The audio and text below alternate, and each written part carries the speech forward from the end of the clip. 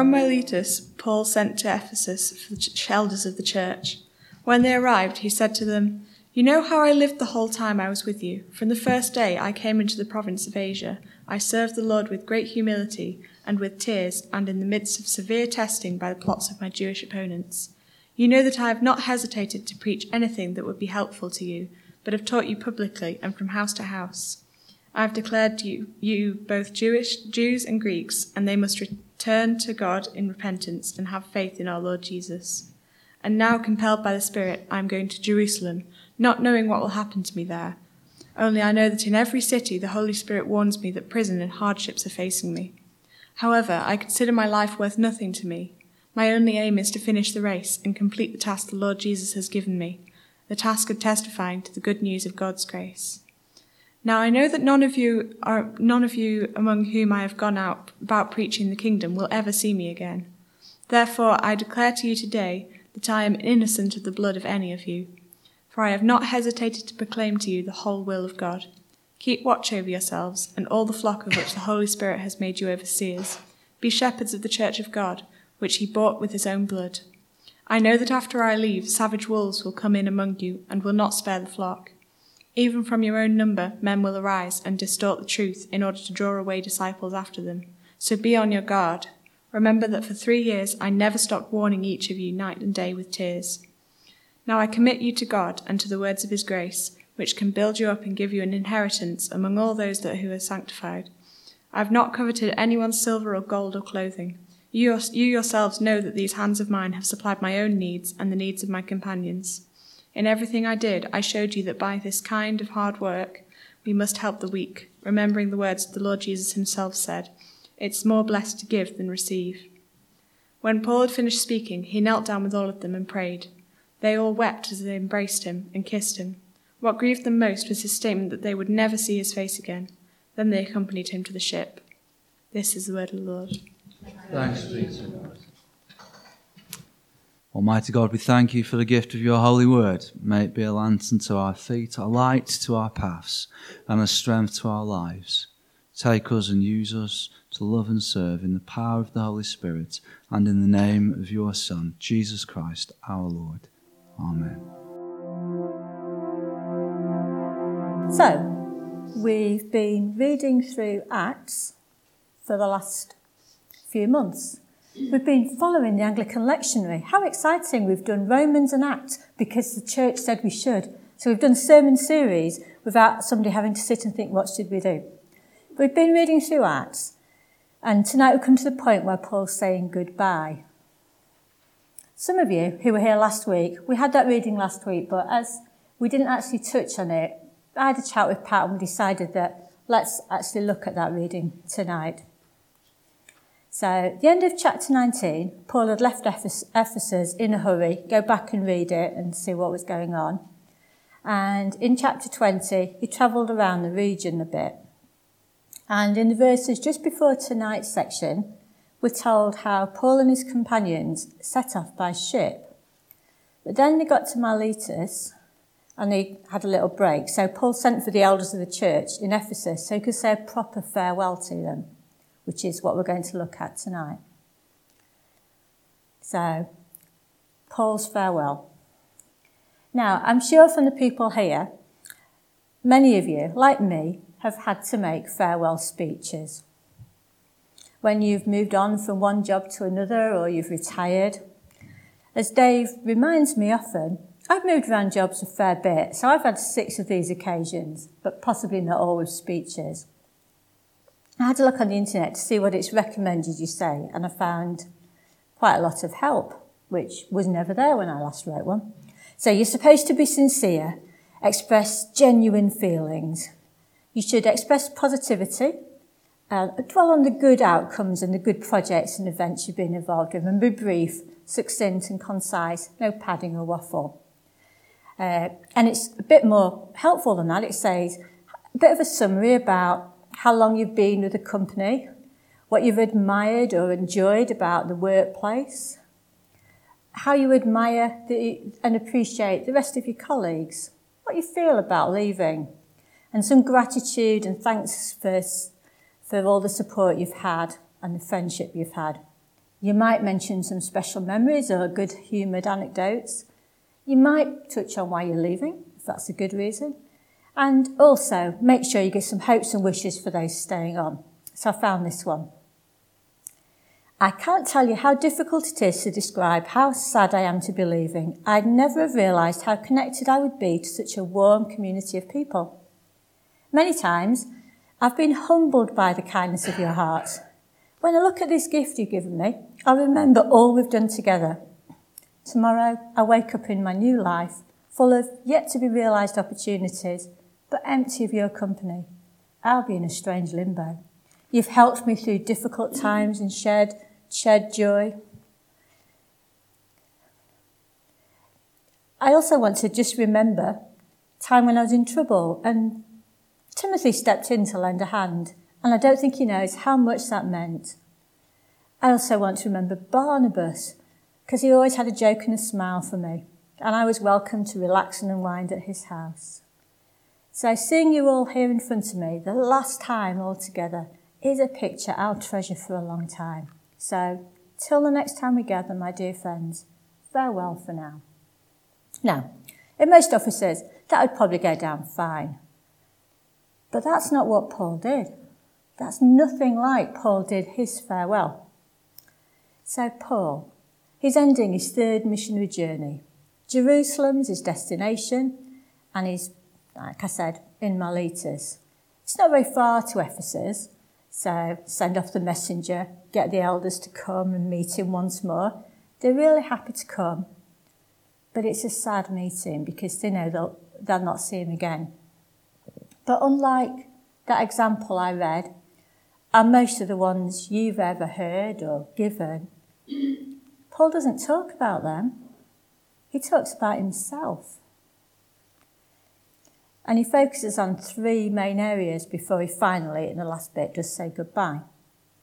So we can look at this message under the following headings: Paul's faithfulness in mission, Paul's courage in adversity, and Paul's clear conscience.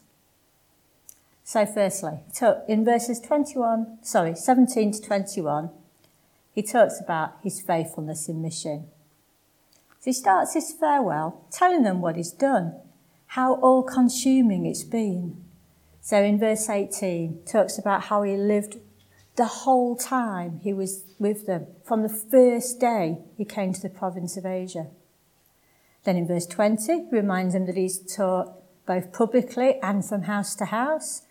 And 21 goes on, he's declared it to Jews and Greeks, and that they must have repentance and faith. So in each example, he's given a pair of descriptions to describe how wide his ministry is. So notice, he talked about the first day, the whole time, publicly and house to house, Jew and Greek. Gosh, we've been going through Romans, we've seen quite a bit of that. Repentance and faith.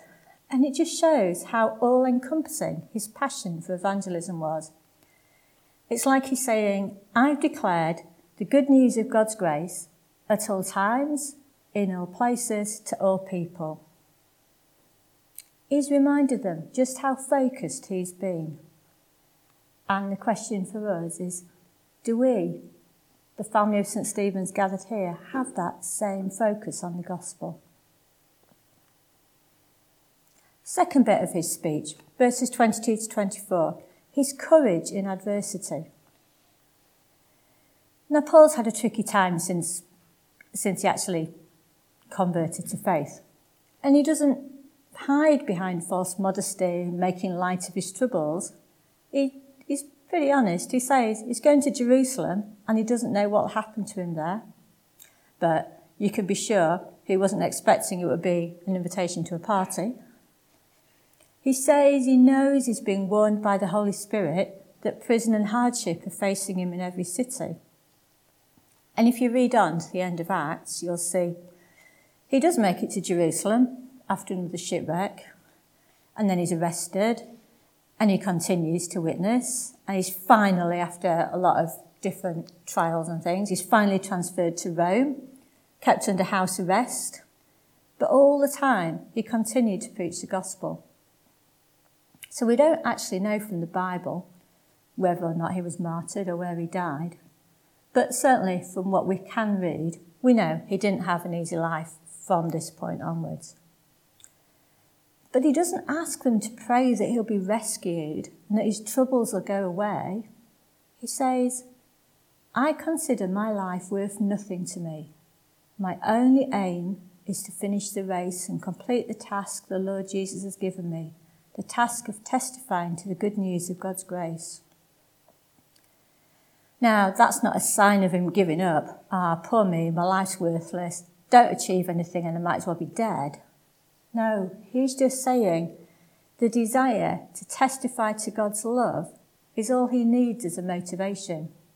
He's not interested in the next step of career progression, becoming an internationally recognised speaker. He's just interested in testifying to God's grace.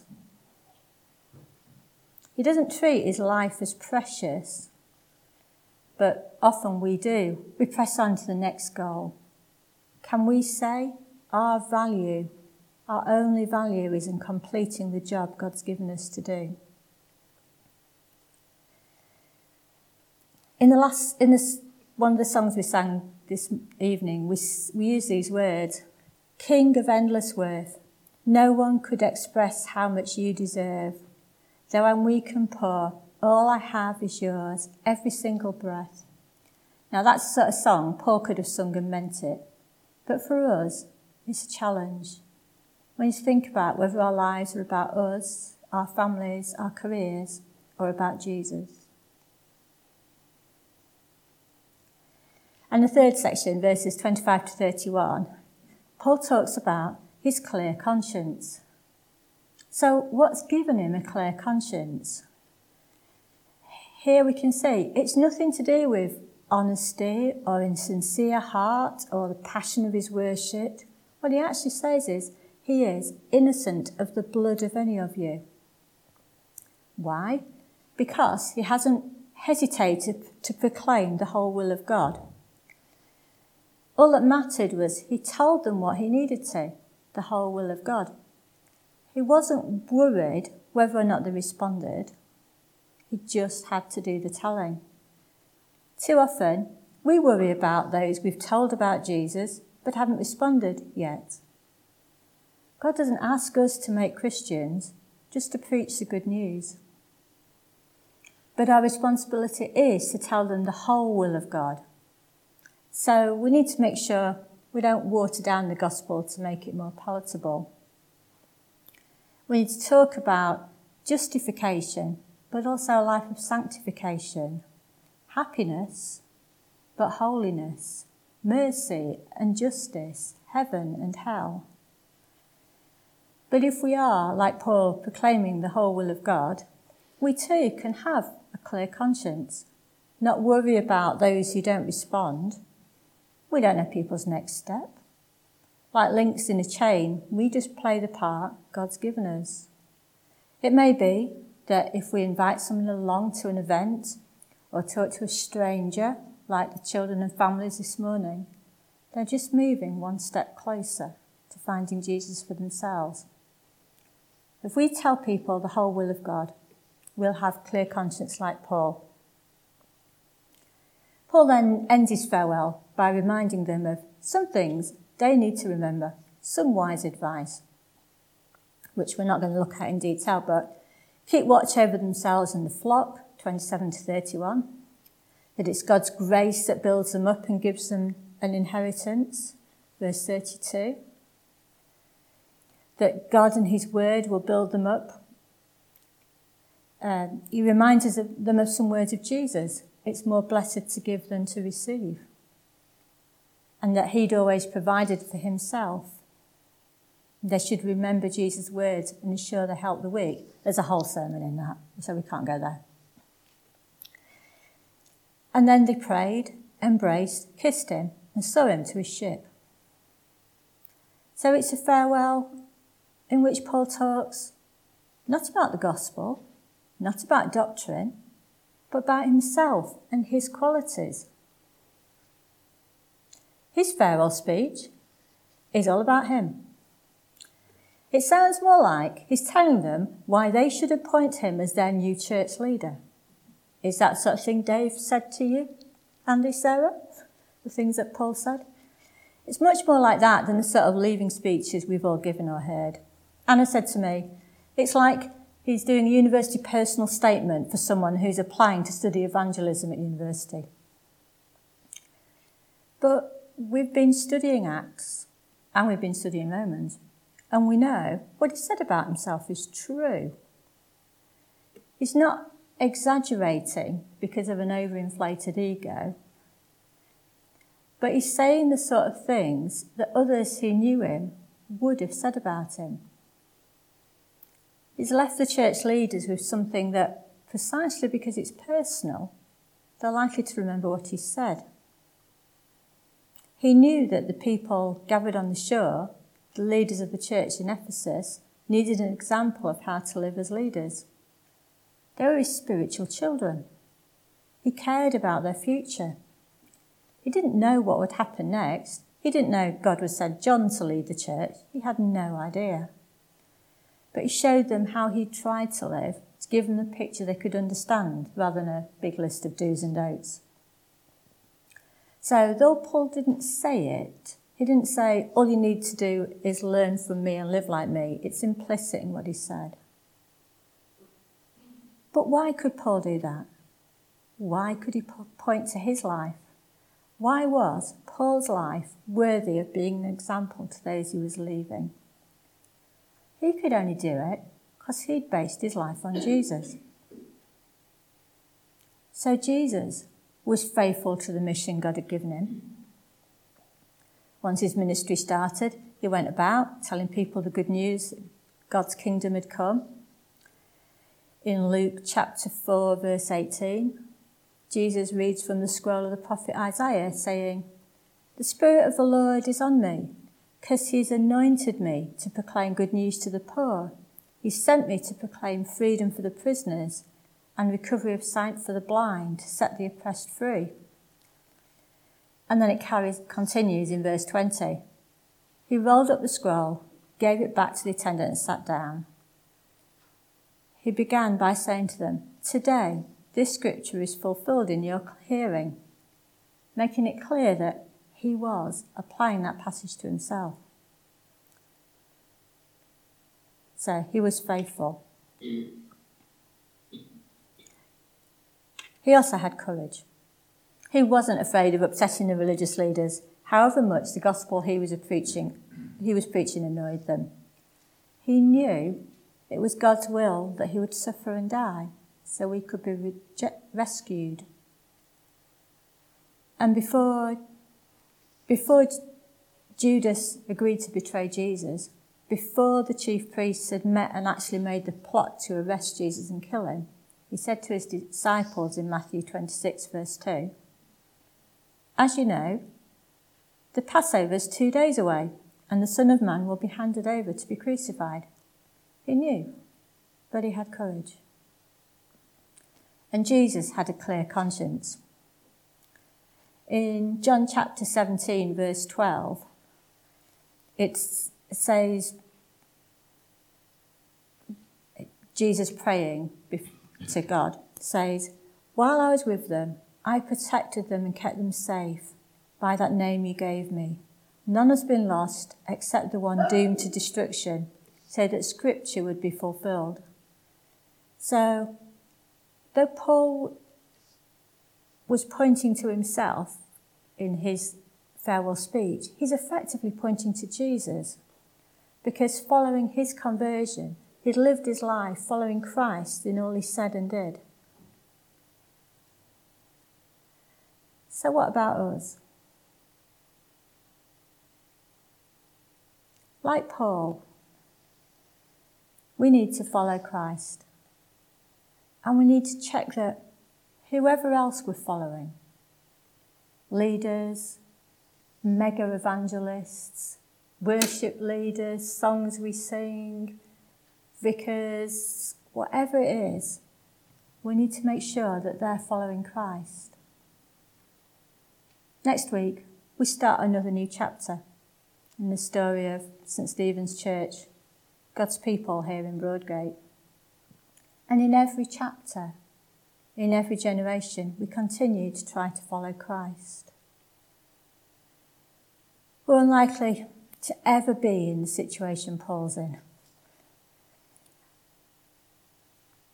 Talking about ourselves goes against our nature. But just supposing that you did, or that you wrote your own obituary, would we, like Paul, be able to talk about ourselves in terms of our faithfulness in mission, our courage in adversity, and our clear conscience? And is that something that we can work on and aim on as we carry on through life, so that people around us will see us and see those things in us and know them to be true? So, as we move into this next period of time, let's resolve to continue to grow in discipleship so that we too can be known for these characteristics by those around us. Let me pray. Father God, we thank you for your word and the way that it teaches us to follow you. Pray that you will help us to be known by others for our faithfulness in mission, our courage in adversity, and our clear conscience. And may we be true to you each day. Through Christ our Lord. Amen.